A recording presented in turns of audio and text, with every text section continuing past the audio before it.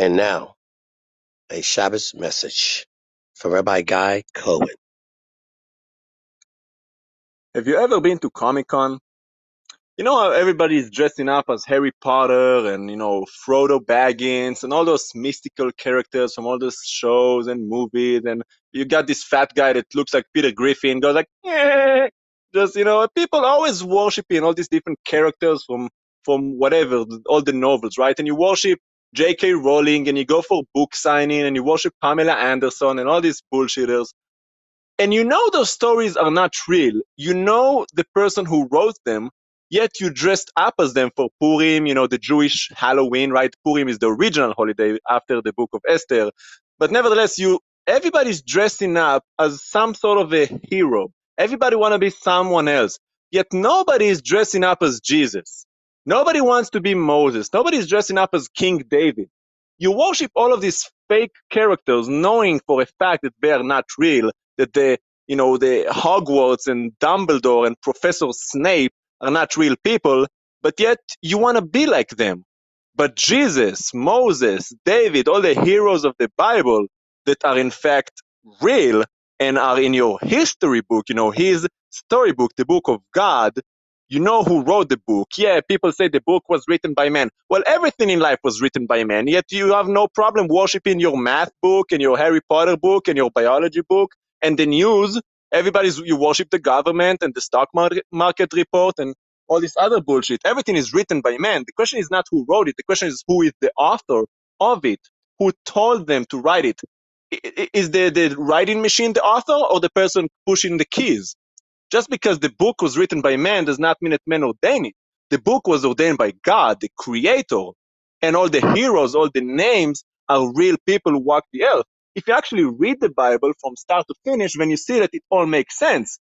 See, everything connects in the Bible. You have the book of Chronicles describing the history, the generations between Adam and Eve to Noah, to Moses, to David, to Jesus. It's all right there. You just have to read it and connect the dots. The book of Esther, talking about the Babylonian reign, King Nebuchadnezzar, King Xerxes, all of those freaking Babylonian kings, they have their history written, right? The book of Annals, it says it, the book of Ezra, talking about the rebuilding of the temple of God, the second building, the second temple after the one that King Solomon built, David's son. It's all right there. The history is there. Israel still have the Western Wall. The remains are there. The evidence is here. You just have to connect the dots.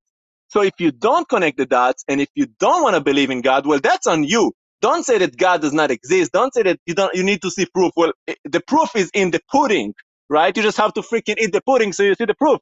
You're so busy watching the pudding and looking at it and watching TV and Family Guy and getting high that you can't see God. It's not about Family Guy. It's about Family God. He's the God of the family. He invented the freaking family. We are all his family, but you are not all his children. You see, just because you're in the family, just because you're created, because you're his creation, does not mean that you're his child. Because to be a child, you got to have a fatherly relationship. Do you accept his authority as your father? That is the question you have to ask yourself. Why is it so easy for you to freaking worship an author or some basketball player or some football player that has some stats? Like, who gives a shit about the stats? What is that doing for his life? He's gonna die one day. You're gonna die one day. And then what? You think you're just gonna lay in the dirt and rot? Well, your body is, but not your soul, because your soul belongs to God, and everybody lives forever, like it or not. The question is, how do you want to live forever? With God or without him? Because let me tell you something. God is life. God is life. Without God, there is no life, and there is no life.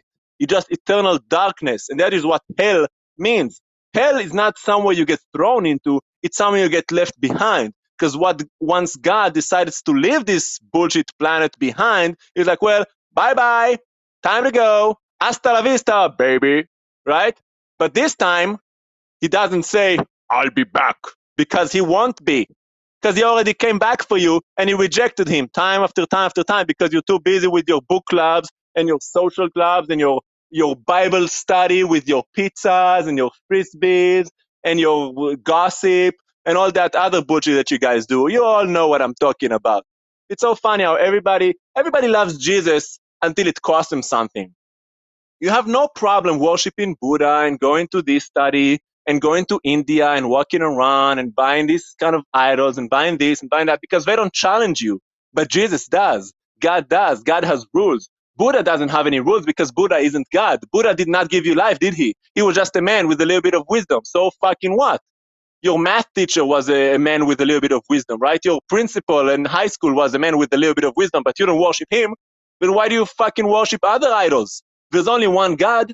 Read the freaking Bible. Bible, basic instructions before leaving earth.